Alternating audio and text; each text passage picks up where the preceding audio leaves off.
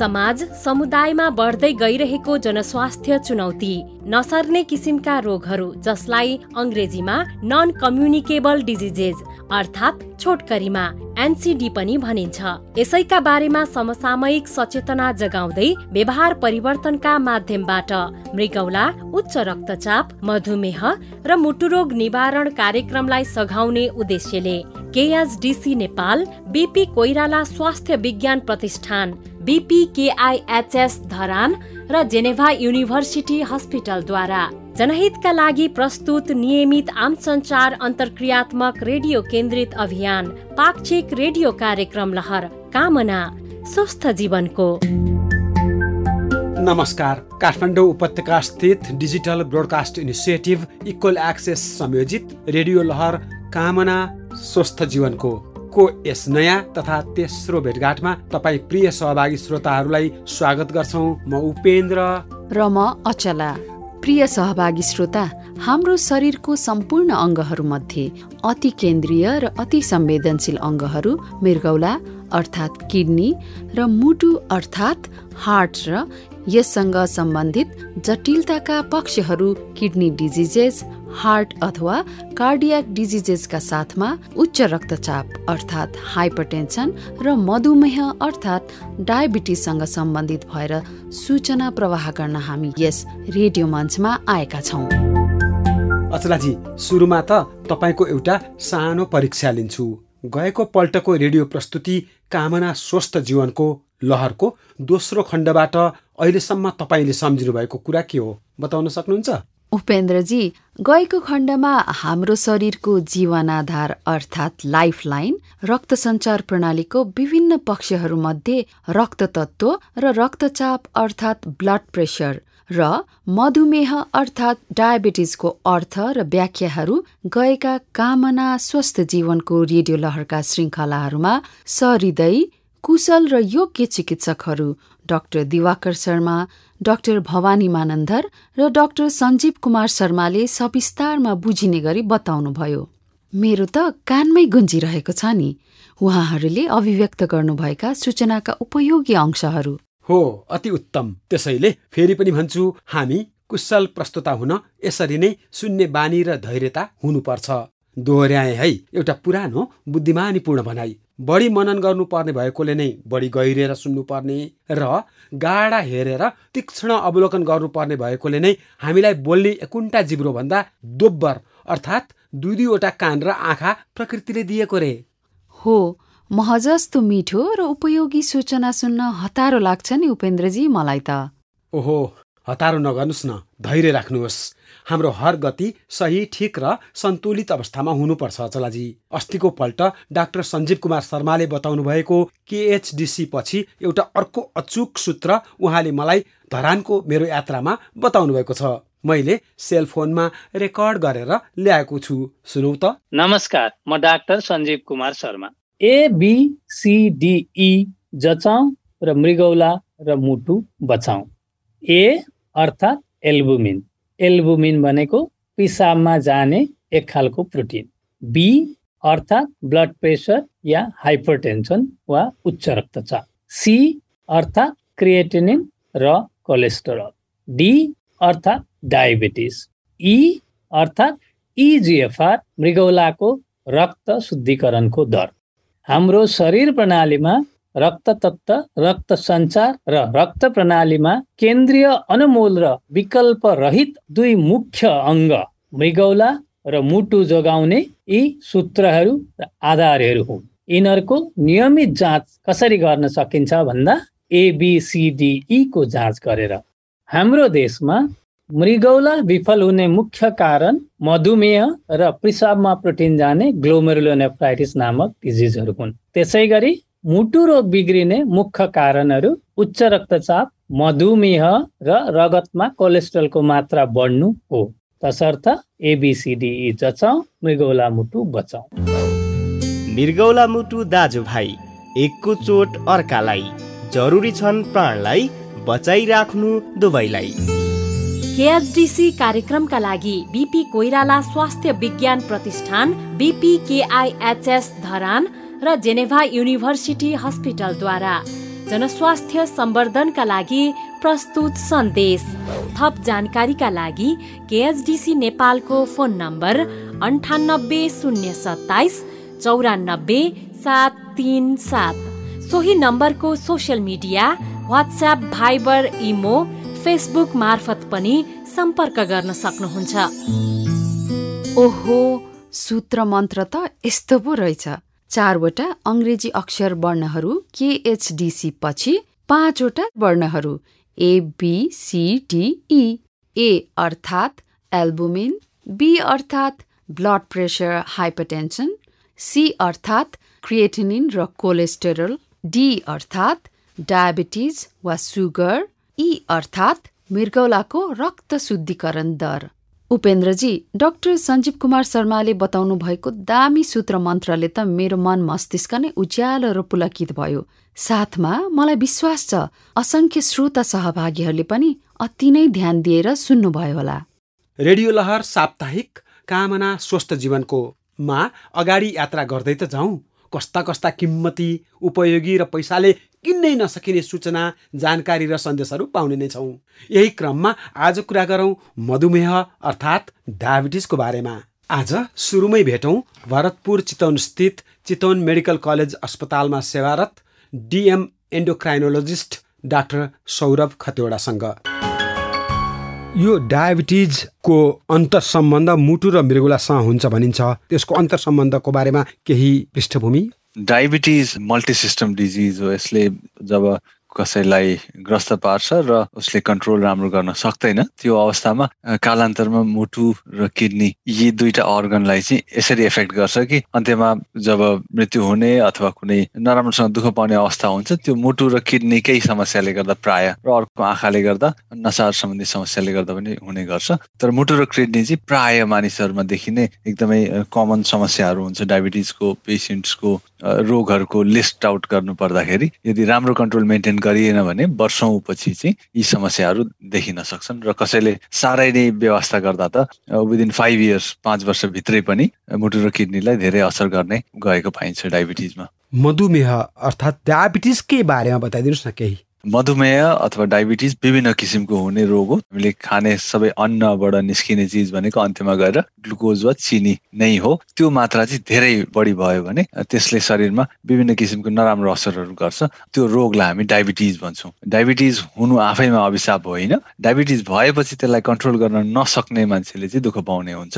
यदि यसलाई कन्ट्रोल गरिएन भने सुरुको अवस्थामा केही इन्फेक्सन्सहरूको रिस्क रहन्छ भने पछिल्लो अवस्थामा गएर मुटु, मृगौला, आँखा र हाम्रो स्नायु प्रणाली जसलाई हामी नर्भस सिस्टम भन्छौँ त्यसमा पनि असर गरेर विभिन्न किसिमको समस्याहरू आउने गर्छ। धेरै समस्याहरूलाई सुल्ट्याउन सकिँदैन, तर रोकथाम चाहिँ सबै समस्याहरूलाई गर्न सकिन्छ। त्यसैले गर्दा डायबिटिज लाग्ने बित्तिकै अब यी समस्याहरू नआउन् भन्नको लागि पनि हामी सुगर लेभललाई कन्ट्रोल गर्ने त छँदैछ, अरू कम्प्लिकेसन्स पनि नआउ भन्ने उपचारहरू पनि अगाडि बढाउँछौँ। अहिलेको अवस्थामा आइकन वर्षौँपछि डायबिटिजमै धेरै नयाँ नयाँ आविष्कारहरू भइरहेका हुन्छन्। दबाईहरू पनि धेरै नयाँ नयाँ छन् र एज एन्डोक्राइनोलोजिस्ट हामी धेरै नै हामीलाई भाग्यशाली ठान्छौँ कि बिरामीहरूलाई दिन सक्ने हामीसँग धेरै किसिमका दबाईहरू छन्, धेरै किसिमको तरिकाहरू छन् जसले एउटा नर्मल आयुसम्म कुनै पनि डायबिटिजको बिरामीले जिएर जान सक्छ। मधुमेह अथवा डायबिटिजको कुरा गर्दा सुगर, इन्सुलिन र ग्लुकोज भन्ने गरिन्छ। यो के भनेको सुगर, ग्लुकोज र insulin?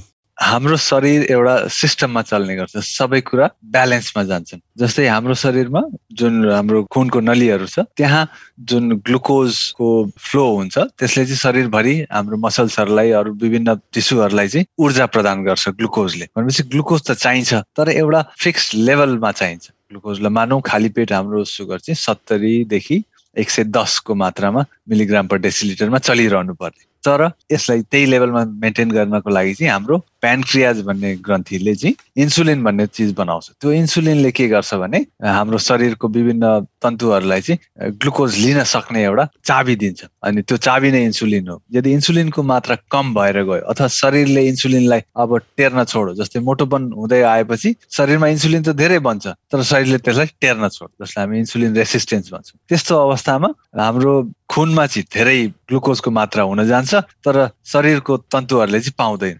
Water everywhere but nothing to drink. कुनै समुद्रमा जाँदाखेरि नुनिलो पानी चिज सबैतिर छ तर खानालाई केही पनि छैन। त्यसै गरी शरीरमा जब मधुमेह हुन्छ त्यतिखेर ग्लुकोजको मात्रा चाहिँ साह्रै धेरै बढ्दै जाने ब्लडमा, तर शरीरलाई चाहिँ नपुग। यस्तो अवस्थामा चाहिँ मान्छे सुक्दै जाने अनि ग्लुकोज पनि पिसाबको माध्यमबाट बाहिर फ्याँकिँदै जाने। ग्लुकोज फ्याँकिनु भनेको शरीरको अन्न अथवा एनर्जी फ्याँकिनु नै हो। त्यसैले खानालाई प्रयोग पनि नगर्न सक्ने र त्यसले उल्टा नोक्सान गरेर जाने अवस्थामा मान्छे पुग्छ। त्यसैले हामी जब डायबिटिजको ट्रिटमेन्ट गर्छौँ तब यस्तो दबाई दिन्छौँ जसले कि त शरीरलाई त्यो इन्सुलिनलाई टेर्ने बनाउँछ, जस्तै मेटफर्मिन जस्तो दबाई, अथवा कि त इन्सुलिनको मात्रा बढाउने, प्यानक्रियाजलाई चाहिँ अझै इन्सुलिन बना है भनेर निर्देश दिने गर्छ, जस्तै ग्लिमेपेराइड जस्तो दबाई। र कसै कसैको त प्यानक्रियाज यति ड्यामेज भएको हुन्छ कि उनीहरूलाई हामीले बाहिरबाट इन्सुलिन नै दिन्छौँ। त्यो टाइप 1 डायबिटिजमा हुन्छ र टाइप 2 डायबिटिज पनि धेरै वर्षको भइसकेपछि प्यानक्रियाज बिग्रेर इन्सुलिन नबन्ने अवस्थामा हुन्छ, दबाईले नटेर्ने अवस्थामा हुन्छ,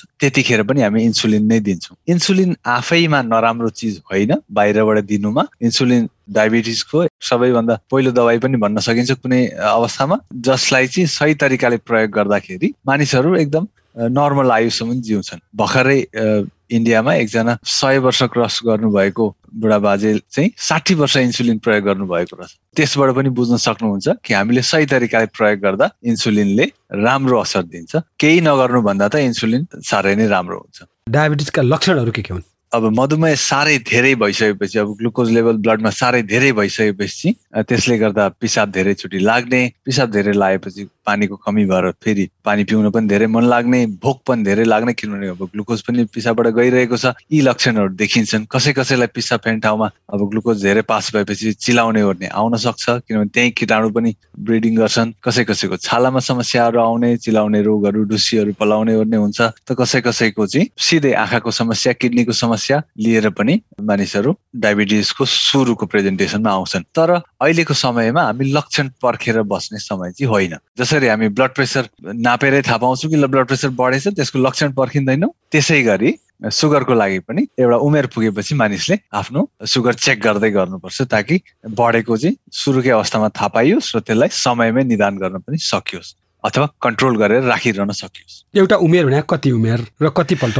अन्तराल कति, फ्रिक्वेन्सी कति? यो कुरा चाहिँ अलिकति डिबेटेबल छ। किन भन्दाखेरि कुन उमेरदेखि सुरु गर्ने, जति ढिलो सुरु गरौँ त्यति धेरै मानिसहरूमा चाहिँ भेटिएको पाइन्छ। तर मोटामोटी हामीले 30-35 वर्षको उमेरपछि चाहिँ सुगरलाई 2 देखि 5 वर्षको अन्तरालमा खाली पेट र खानापछिको सुगर चेक गर्न सक्छौँ। उपलब्ध भएसम्म HbA1c भन्ने जाँच पनि हुन्छ, जसले 3 महिनाको एभरेज सुगरको एउटा मोटामोटी हामीलाई लेखाजोखा दिन्छ। त्यो टेस्ट पनि गर्न सकिन्छ। तर गाउँघरमा अथवा सजिलै उपलब्ध टेस्ट भनेको खाली पेट र खाना खाएको 2 घण्टापछि गरिने टेस्ट हो। कसै कसैले यसलाई अझै स्ट्यान्डर्डाइजेसन भन्छौँ हामी, एउटा एकै किसिमको तरिकाले सबैको मेजर गरौँ है भन्नको लागि चाहिँ 75 ग्राम ग्लुकोज दिएर अनि 2 घण्टापछि सुगर चेक गर्न पनि सकिन्छ। त्यो गरियो भने चाहिँ 200 भन्दा माथि आयो मिलिग्राम पर डेसिलिटरमा सुगर खानापछिको भन्ने डायबिटिज रहेछ। खाली पेट नै पनि 126 मिलिग्राम पर डेसिलिटर भन्दा माथि आएछ भने त्यो पनि डायबिटिज रहेछ भन्ने हुन्छ। यसरी हामी युजुअली डायबिटिजलाई प्रमाणित गर्छौँ। के यो पुरुष र महिलामा उही हो, यो मापक, जाँचक, स्केल? हजुर, पुरुष र महिलामा सबैलाई यही भ्याल्युकै आधारमै डायग्नोसिस गरिन्छ। मधुमेह नै हुन नदिन के गर्ने? धेरै जेनेटिक कुराहरू त हामी अल्टर गर्न सक्दैनौँ, चेन्ज गर्न सक्दैनौँ, किनभने जे जिन्स हामीमा आएको छ, यदि मधुमेह हुनु छ भन्ने कुरा लेखेको छ भने त्यसलाई अल्टर गर्न खालि यो लेभलमा गर्न सक्छौँ। एउटा म कथाको माध्यमबाट सुनाउँछु है त।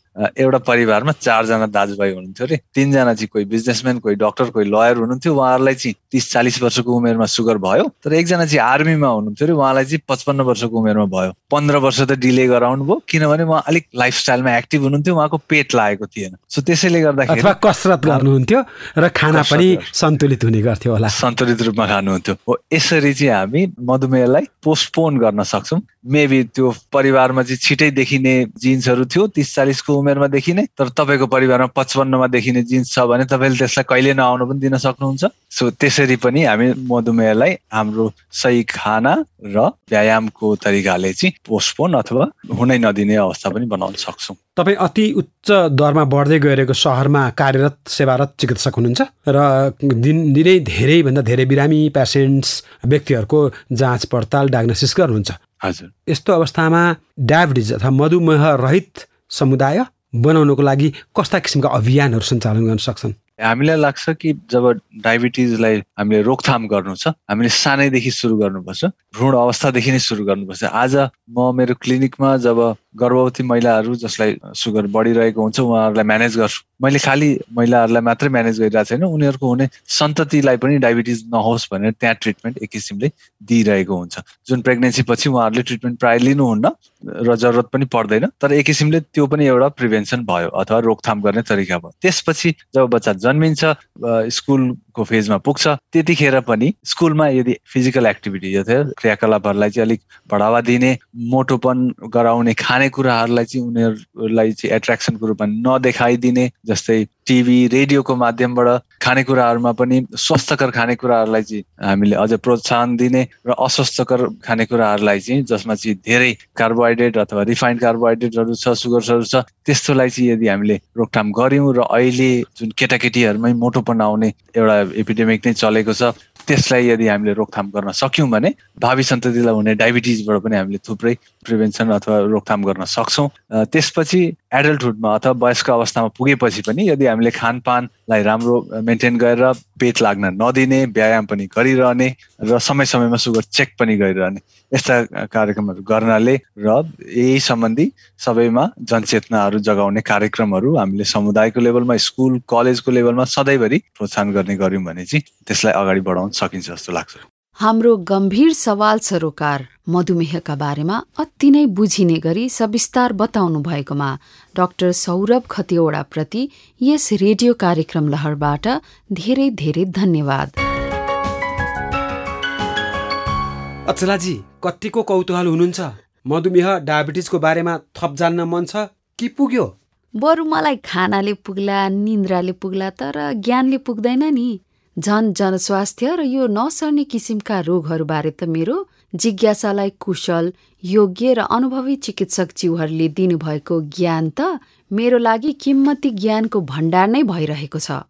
त्यसो भए अब हाम्रो यो रेडियो मञ्चमा भेटौँ काठमाडौँ उपत्यका स्थित नर्भिक इन्टरनेसनल अस्पतालमा सेवारत एन्डोक्राइनोलोजिस्ट डाक्टर डिना श्रेष्ठसँग। मैले उहाँसँग मधुमेहका बारेमा अझ थप जिज्ञासाहरू सोधेको छु। मधुमेह भएको बिरामीलाई सबैलाई लक्षण देखिन्छ भन्ने छैन र लक्षण देखियो भने कुन कुन लक्षणहरू हुन्? मोस्ट कमन लक्षण चाहिँ नि जुन क्लासिक लक्षण भन्छ त्यो चाहिँ नि 3टा बढी एउटा कम, बढी भोक लाग्ने, बढी प्यास लाग्ने, बढी पिसाब हुने, यो 3टा चाहिँ बढी हुन्छ। कम भनेको चाहिँ वेट घट्छ क्याटाबोलिक स्टेटमा गएर, यो चाहिँ हाम्रो क्लासिकल स्टेट भयो। तर मुख सुक्ने, आँखाहरू धमिलो हुने, घाउ निको नहुने, यो चाहिँ नि अनकमन सिम्पटम चाहिँ हुन सक्छ। युरिन इन्फेक्सन, केटीहरूलाई रुगाखोकी निको नहुने, कुनै पनि इन्फेक्सन निको नहुने पनि मधुमेहको चाहिँ लक्षण हुन सक्छ। अब लक्षण नभए पनि मधुमेह भइरहेको हुन सक्छ भन्न सकिन्छ। त्यसकारणले गर्दा मानिसहरूले कसरी थाहा पाउने मलाई लक्षण छैन तर मधुमेह भइरहेछ कि, अथवा यसको तरिका के हो त? आजकल त हामीले भन्छ 2 जनामा 1 जनालाई मधुमेह छ, उनीहरूलाई थाहा नै हुँदैन। 50% पिपललाई चाहिँ नि अनडायग्नोज नै हुन सक्छ। त्यसको लागि चाहिँ नर्मली हामीले रिस्क फ्याक्टर हेर्छौँ हैन, जस्तो उमेर 35 वर्ष कटिसक्यो, परिवारमा फ्यामिली हिस्ट्री छ कि छैन, ओभरवेट छ कि छैन, खानपिन कस्तो छ, एकदम हेल्दी खाना खानुहुन्छ कि तारेको, चिल्लो, प्रोसेस्ड फुड जस्तो बिस्किट, मैदाको चिजहरू त्यस्तोहरू अलि बढी खाइन्छ कि, एक्सर्साइज कतिको छ, कतिको एक्टिभ हुनुहुन्छ र टेन्सन, स्ट्रेस, निन्द्रा कस्तो छ। सो यो सबै रिस्क फ्याक्टर्सहरू छ, फ्यामिलीमा पनि हिस्ट्री छ भने चाहिँ नि हामीले एउटा डायबिटिजको टेस्ट हुन्छ HbA1c भन्ने, ग्लाइकोसिलेटेड हिमोग्लोबिन। त्यसले चाहिँ नि गत 3 महिनादेखिको सुगर देखाउँछ। हुन लागेको सुगर, भइसकेको सुगर या सुगर छ छैन भनेर चाहिँ त्यसले चाहिँ राम्रोसँग एउटा हेल्प गर्छ। तर मेन कुरा चाहिँ लक्षण नभएको मान्छेले चाहिँ HbA1c टेस्ट गर्नै पर्छ। मधुमेहको रोगीले औषधि खायो भने मृगौला बिग्रिन्छ भन्छन्, त्यही भएर धेरै बिरामीहरूले औषधि खाँदैनन् डायबिटिसका बिरामीहरूले। सही हो यो कुरा? अब यो कुरा चाहिँ कस्तो भयो भने यो बेल द क्याट भन्छ नि, सो त्यो जस्तो एउटा उखान जस्तो भएर गएछ कि यो चाहिँ नि आजको दिनमा संसारमा कुनै पनि किडनीको हस्पिटल गएर, किडनीको बिरामी कुनै पनि कन्ट्रीमा गएर यो देशमा चाहिँ नि यो बिरामीहरूलाई चाहिँ यो जनतालाई चाहिँ किडनीको प्रब्लम किन भयो भने चाहिँ नम्बर 1 कज आज पनि डायबिटिज नै हो भने चाहिँ त्यो चाहिँ स्योर हो कि सुगर मधुमेहले चाहिँ किडनी बिगार्छन्। तर अब कुरा के आयो भने के सुगरको औषधिले किडनी बिगार्छ? The answer is no. तर कसरी त यो कुरा आयो त? होइन, यो त डेफिनेटली हामीले सुनेछ भन्दाखेरि चाहिँ के हुन्छ भने बिग्रेको किडनीमा हामीले चाहिँ नि नर्मली जुन मधुमेहको चलाइराखेको औषधिहरू, मेटफर्मिनहरू हुन्छ, तिनीहरू चाहिँ औषधि हामीले खान मिल्दैन, बन्द गर्छौँ। सो कहिलेकाहीँ कसरी यो प्रभाव पर्छ भने अब औषधि खाइरहेको हुन्छ किडनी बिग्रियो अनि हामीले औषधि बन्द गर्यो भन्दाखेरि बिरामीले के सोध्छ भने यो औषधिले मेरो किडनी बिगारिदियो त्यसैले डाक्टरले बन्द गर्यो भन्छ। तर एक्चुअली त्यो होइन, बिगारेको चाहिँ नि सुगरले हो, तर बिग्रेको किडनीमा त्यो औषधि खान मिल्दैन किनभने किडनीले त्यो औषधि प्रोसेस गरेर त्यसलाई फाल्थ्यो। अब जब किडनीले नै काम नगरेपछि त हजुरको त्यो औषधि त मेटाबोलाइज गरेर एक्सक्रिट गर्न सकेन, सो त्यसले गर्दा त्यो औषधि रोकियो। सबै औषधि त होइन, फ्यु मेडिसिन्स। डायबिटिज, मधुमेह अथवा सुगर जे भनौँ त्यस्ता बिरामीहरूले इन्सुलिन लाउन हुँदैन, किनभने इन्सुलिन लायो भने त अन्तिम अवस्थामा पुगेकोमा मात्र इन्सुलिन लगाउनु पर्छ। अन्तिम अवस्थामा पुग्यो भने बिरामी धेरै बाँच्दैन भन्छन् गाउँघरतिर, यो कुरा सत्य हो? कुरा के छ भने मधुमेह नै कति प्रकारको छ। अब हजुरले टाइप 1 डायबिटिजमा इन्सुलिन लिएन भने त त्यो मान्छे त त्यहीँको त्यही नै मरिजान्छ, डेथै हुन्छ, हजुर बाँच्न नै सक्दैन बिना इन्सुलिनको। अब तपाईँको प्रेग्नेन्ट भयो अरे, उसलाई मधुमेह भयो, उसले त इन्सुलिन लिनै पर्यो। टाइप 2 डायबिटिजमा पनि हजुरको एन्ड स्टेज कुनै पनि कम्प्लिकेसन भयो भने हजुरले इन्सुलिन लिनुपर्छ। मैले त साधारण हिसाबले कसरी हाम्रो बिरामीहरूलाई बुझाउँछ भने इन्सुलिन ट्याब्लेटमा भएको भए त कसले नलिएला, ट्याब्लेट त डाक्टरले 10 वटा लेख्छ नि, इन्सुलिनलाई मात्रै किन समान्छ? किनभने त मलाई इन्जेक्सन मन लाग्दैन। इन्सुलिन के भयो भने एउटा एकदमै कमोलो हर्मोन भयो, त्यसलाई त मुखबाट खायो भने त्यसले काम नगर्ने भयो, इन्जेक्सनबाट दिनुपर्ने, मान्छेलाई मन नपर्ने इन्जेक्सन, तर दोष आयो त्यो इन्सुलिनलाई के। तर इन्सुलिन भनेको त हजुरको शरीरमा, मेरो शरीरमा, हामी सबैको शरीरमा त प्यानक्रियासले त बनाइ नै रहेछ। इन्सुलिन नभएपछि त मान्छे मरिहाल्छ। त्यसैले गर्दा चाहिँ इन्सुलिन त नराम्रो चिज हुँदै होइन। नराम्रो मन नलाग्ने भनेको खोज्ने हो इन्जेक्सन, जुन कसैलाई मन पर्दैन। सो दोष चाहिँ नि त्यहाँबाट त्यहाँ गयो भन्ने मेरो कुरा हो। मधुमेहको बिरामीले कस्तो खानेकुरा खाने त? अब हामीले type 1, type 2, GDM, secondary diabetes, मधुमेह त धेरै कारणहरू हुन्छ। हामीले पौसिलो खान पर्यो भनेपछि न्युट्रिसनली वाइज कुनै पनि चिज खायो भने त्यसमा कति पौसिलो छ, भिटामिन, क्याल्सियम, त्यसमा फाइबर कति छ हेर्न पर्यो, र क्यालोरी चाहिँ नि हामीले त्यसमा काउन्ट गर्नु पर्यो। भनेपछि त्यो चिज खाएर एकैचोटि सुगर भात त बढ्नु भएन। भातै खान छ भने तपाईँले ब्राउन राइस खायो भने त्यसमा त छोकडा छ, चामल त भित्रै छ नि, तर त्यसमा भाइटामिन हुन्छ, त्यसमा त्यसको फाइबर हुन्छ, त्यसलाई डाइजेस्ट गर्नलाई बडीलाई बढी टाइम लाग्छ, सुगर बढ्दैन एकैचोटि। फलफुलको जुसको सट्टा फलफुल खाए, 4वटा मौसमीको जुस हजुरले खायो भने 2 मिनटमा सक्यो, आधा घन्टापछि भोक लागिसक्यो। किनी त 4वटा मौसमीको गयो। अब हजुरलाई मैले 4वटा मौसमी काटेर खायो भने त तपाईँलाई त पेट त टन्न हुने भयो, फाइबर जाने भयो, क्यालोरी कम हुने भयो, प्लस त्यो पचाउनलाई शरीरले क्यालोरी एक्सपेन्ड गर्नु पर्यो। भनेपछि हामीले यस्तो खाना खानु पर्छ कि जसले गर्दा फाइबर रिच होस्, क्यालोरी कम होस्, तर न्युट्रिसनल भ्याल्यु म्याक्सिमम होस्। सो यो खाने यो नखाने भन्दा पनि कस्तो चिजले राम्रो गर्छ भनेर हामीले सोच्नु पर्यो। अब चिल्लै खाने भयो भने हजुरले ओखर बदामको चिल्लो खान मिल्यो, एभोकाडोको चिल्लो खान मिल्यो, तर माछालाई तारेर त्यो तेलमा डुबाएर त खान मिलेन। मान्छेले माछा राम्रो भन्छ, तेलमा डुबाएकोलाई त त्यो त बिखै भइहाल्यो फेरि। औषधि बेला बेला छोड्दा हुन्छ वा मधुमेहका बिरामीले औषधि खाएर फास्टिङ व्रतहरू बस्ने अनि मधुमेहको औषधिको बिचमा के अन्तर सम्बन्ध छ डाक्टर साहब? नेपालीको व्रतलाई चाहिँ नि म व्रत चाहिँ मान्दिनँ। यति खाइरहेको हुन्छ उसले, फलफुल, मकै, दुध, होइन, क्यालोरी कन्जम्सन त बढी नै हुन्छ। यो व्रत होइन। इन्टरमिटेन्ट फास्टिङ चाहिँ नि ट्रु व्रत हो, जसमा चाहिँ नि तपाईँले पानी बाहेक अथवा 50 क्यालोरिज भन्दा कम चिज खानु पर्छ। मुस्लिम्सहरूले राख्छ नि रमादान, त्यो ट्रु फास्टिङ हो, when you don't eat, calorie चाहिँ नि कम। तर यो व्रत जुन नेपालीको व्रत चाहिँ नि अ लट अफ टाइम्स एकदम त्यसमा कन्फ्युजिङ हुन्छ कि मजाले खाइरहेको हुन्छ तर नुन नखाएको व्रत भनेर क्यालोरी त पुरै 2000 क्यालोरी प्लस पुगाइरहेको हुन्छ। सो इन्टरमिटेन्ट फास्टिङ तपाईँले गर्न मिल्छ मधुमेहमा, तर अन ड्रग्स त्यस्तो बिरामीहरूले चाहिँ जो चाहिँ हेल्दी होस्, अरू कुनै कम्प्लिकेसन नहोस्, सुगर घटाउने औषधि भनेको एन्टी हाइपोग्लाइसेमिक एजेन्ट्स भन्छ, त्यस्तो नखाएको मान्छेले इन्टरमिटेन्ट गरेको राम्रै हो। नेपालीले राम्रोसँग व्रत राख्ने हो, त्यो क्यालोरी कन्जम्सन चाहिँ मिलाउनै पर्छ, होइन मात्र भात खाएन भन्दैमा सबै चिजहरू खाएर चाहिँ त्यो व्रतलाई चाहिँ व्रत मिलेन। त्यो बाजे बजेहरूको पालीमा यो त्यति सुन्ने गरिँदैन थियो, अथवा त्यो बेला सूचना अथवा यस्तो इन्फर्मेसन पनि थिएन होला, तर हामीले त्यसै बेला थाहा नपाए कि त्यो बेला रोग कम थियो, अहिले यो बढ्दै गएको हो। के सोच्नुहुन्छ? त्यो त अब लास्ट 50 इयर्समा नेपाल कति डेभलप भयो होइन। अब फर इक्जाम्पल मेरो फादर इन ल नै पोखराबाट काठमाडौँ हिँडेर आउनु भएको थियो। अब हामी प्लेनमा आउनलाई सोध्छौँ कि हेलिकप्टर लिएर आउँ कि भनेर एयरपोर्टमा पुर्न अल्छी लाग्यो भने। सो वर्ल्ड त चेन्ज भइसक्यो नि त। सो त्यो बेलामा उहाँहरूले खाने, बच्चा बेलामा तपाईँले कति चाउचाउ खानुभयो, आजको बच्चाले कति चाउचाउ खायो, आज पिज्जा मोमो कति छ र 50 वर्ष अगाडि कति थियो। सो बाजे बोजै र हाम्रोमा 3टा जेनेरेसनमा नै तपाईँको डेभलपमेन्ट धेरै भयो कि, र त्यसले गर्दा फिजिकल एक्सर्साइज एक्टिभिटी भनेको चाहिँ मिनिमम भयो। उहाँहरूले गाडी चढ्ने, प्लेन चढ्ने, मोटरसाइकल चढ्ने, र आजकलको बच्चाहरूले कसरी एक्सर्साइज गर्छ। जतिकै एक्सर्साइजमा मर्निङ वक गयो भने त आधा घन्टा 45 मिनट हो, दिनभरि त टेबलमै बस्ने भयो। सो त्यसले गर्दा फिजिकल एक्टिभिटिज कम छ,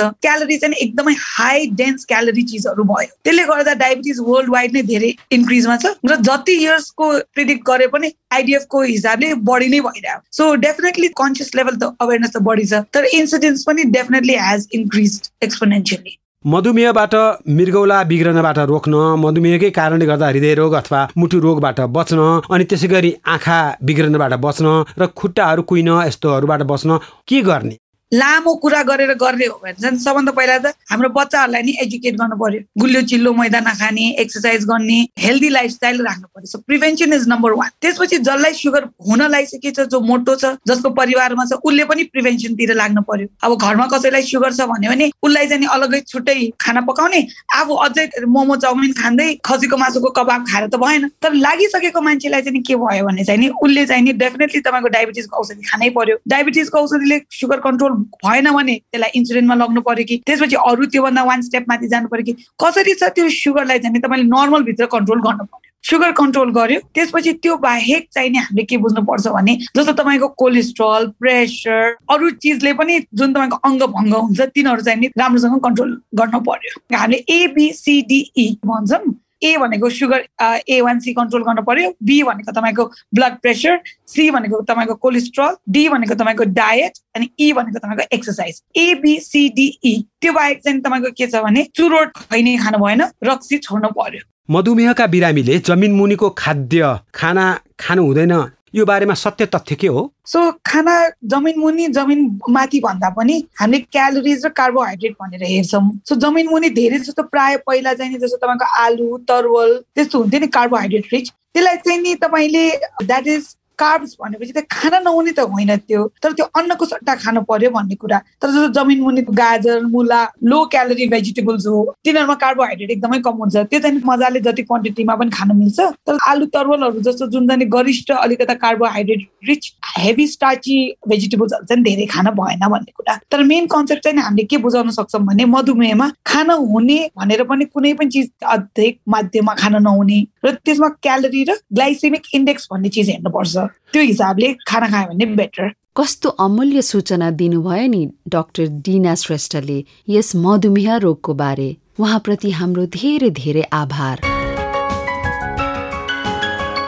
प्रिय सहभागी श्रोता, वर्तमान समयको समकालिक जल्दोबल्दो सवाल सरोकार नसर्ने किसिमका रोगहरू अर्थात् नन कम्युनिकेबल डिजिजेज र यस सम्बन्धी खतरा र जोखिम समेटिएको सूचनापूर्ण रेडियो कार्यक्रममा आज हामीले नसर्ने किसिमको रोगहरूको बारेमा डाक्टर सौरभ खतिवडा, डाक्टर डिना श्रेष्ठका साथै डाक्टर सञ्जीव कुमार शर्मासँगको संवादबाट उपयोगी जानकारी पायौं। अहिले हामी पाक्षिक नियमित रेडियो कार्यक्रम लहर कामना स्वस्थ जीवनको सुनिरहेका छौं। रेडियो कार्यक्रम लहर कामना स्वस्थ जीवनको रेडियो कान्तिपुर राष्ट्रव्यापी FM फ्रिक्वेन्सीहरू क्रमशः 96.1 र 101.8 मेगाहर्ज का साथै www.radiokantipur.com मार्फत अनलाइनबाट नियमित पाक्षिक अन्तरालमा शनिबार बेलुकी 6 बजेदेखि सहभागी भई सुन्न सकिन्छ। मानव जीवनका लागि अत्यावश्यक सुस्वास्थ्य, आरोग्य, दीर्घायु, शान्ति एवं सन्तुष्टि र समुन्नतिको कामना गर्दै हाम्रो मानव शरीरको अमूल्य र विकल्परहित केन्द्रीय अङ्गहरू मृगौला र मुटुसँग गाँसिएका गम्भीर्यता, खतरा, जोखिम र रोगहरूको सेरोफेरोमा केन्द्रित हुँदै समसामयिक सवाल सरोकारहरू समेटिएको पाक्षिक रेडियो कार्यक्रम प्रस्तुति लहर कामना स्वस्थ जीवनकोमा प्रस्तुत यिनै अन्तर्वस्तु र संवादसँगै आजको यस तेस्रो खण्डबाट कार्यक्रम संरचना सहकर्मीहरू सबिन, दिनेशसँगै म अचला अनि म उपेन्द्र विदा माग्छौं। अर्कोपल्ट यसै समयमा फेरि पनि यसै गरी भेटघाट गर्न आउने नै छौं। नमस्ते।